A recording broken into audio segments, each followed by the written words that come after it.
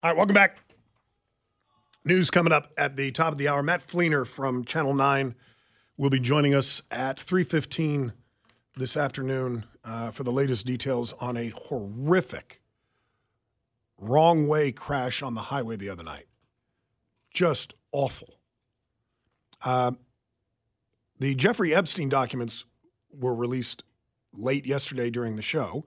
We do not know, and everybody on this list is going to say I didn't do anything wrong. I didn't have sex with young girls, but here are some of the names that were released. Prince Andrew, we knew that one. Bill Clinton, Donald Trump, Alan Dershowitz, Stephen Hawking, Al Gore. Stephen Hawking? Yep. Michael Jackson, David Copperfield. All of these people associated with him. Naomi Campbell, George Lucas, Kevin Spacey, Ehud Barak. Okay. But there were no details in the list. It was just names. And every single one of them says, I didn't do anything wrong. Okay.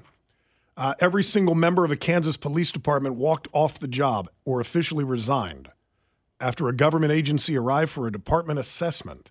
It's out of the city of Horton. And apparently, let's see here. It's not far from Topeka. Okay. Indicated that the Kickapoo tribe in Kansas informed commissioners that the entire Kickapoo tribe police department resigned or quit on Monday, December 4th, except one member who did put in 2 weeks' notice. Oh, well, that was nice. Yeah. According to Chairwoman Gail Cheatham, the tribal council had contacted the Bureau of Indian Affairs as it requested technical aid in a comprehensive department assessment. However, when the Bureau of Indian Affairs arrived at the station, the entire police force, save for that one, just simply stood up and walked out.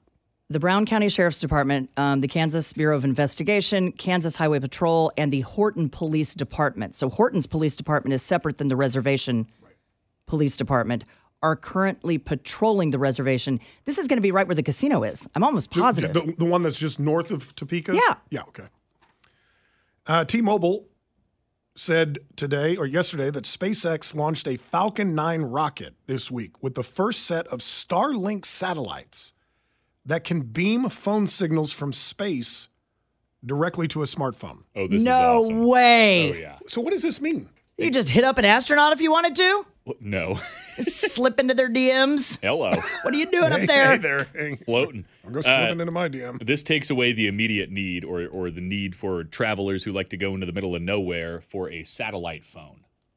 Because a sat phone already will connect directly to a satellite. Your terrestrial cell phone connects to a tower, which then connects to the satellite.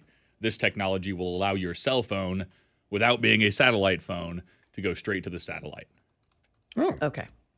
Because we don't understand that, I'm going to pass on my favorite story from this week that we all pretty much could understand. A 13-year-old boy is now what we believe to be the very first person in history to beat Tetris. Ever.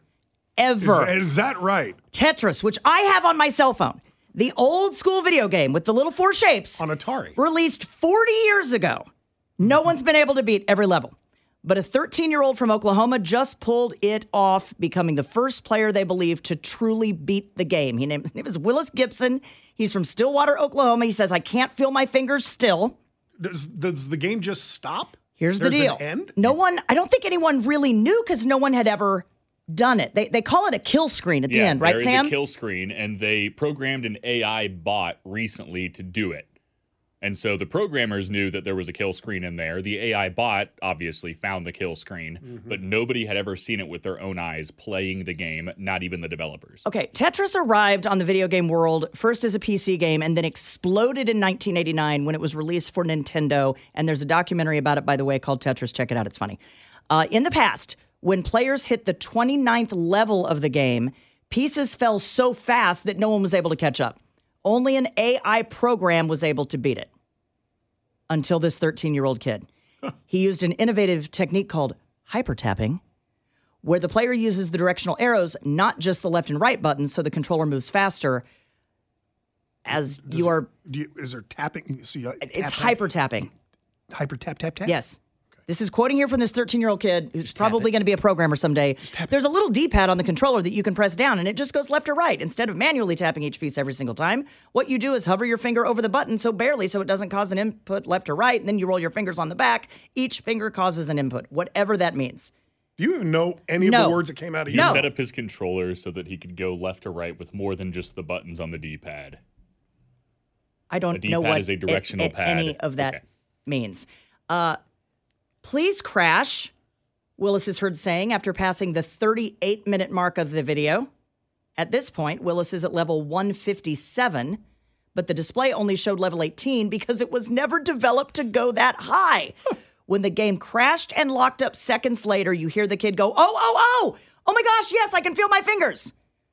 So basically at level 157 into 158, you beat it. I thought you said originally it had 39 levels or 40. Yeah, no, that was where everybody got out or lost because it moved so quickly that nobody could beat it, where this kid was just so freaky fast that he was able to get all the way up to 159 before the game just decided we don't have any more coding. You know he's going to be worth millions. Yeah. One of the things I read was that so few people have ever gotten past, like, if you ask Dana, I mean, I go a couple rounds and then I'm like, no, I'm done. I can't get past level 9 on Galaga. Correct. And that is the most frustrating game. By the way, the other night, oh my gosh, I lost on Words with Friends for the first time in hundreds of times. To who? Yeah, to whom did you lose? Myself. Not Words with Friends. Pardon me, Wordle. I lost. I tried all 5 tries. I lost. And now, Sam, my percentage win has dropped from 100%, because I'd never lost before, to 99. What? I actually was in bed aggravated and annoyed that I lost my 100% on Wordle. Why didn't you use your 6th try? And it was the dumbest word. I didn't even know Wordle was still around. Oh my gosh. I played every night. Takes like 20 seconds to lose your streak. News coming up. 20 seconds to lose. Hey, my therapist. News coming. Okay. News in 2 minutes here on Dana and Parks.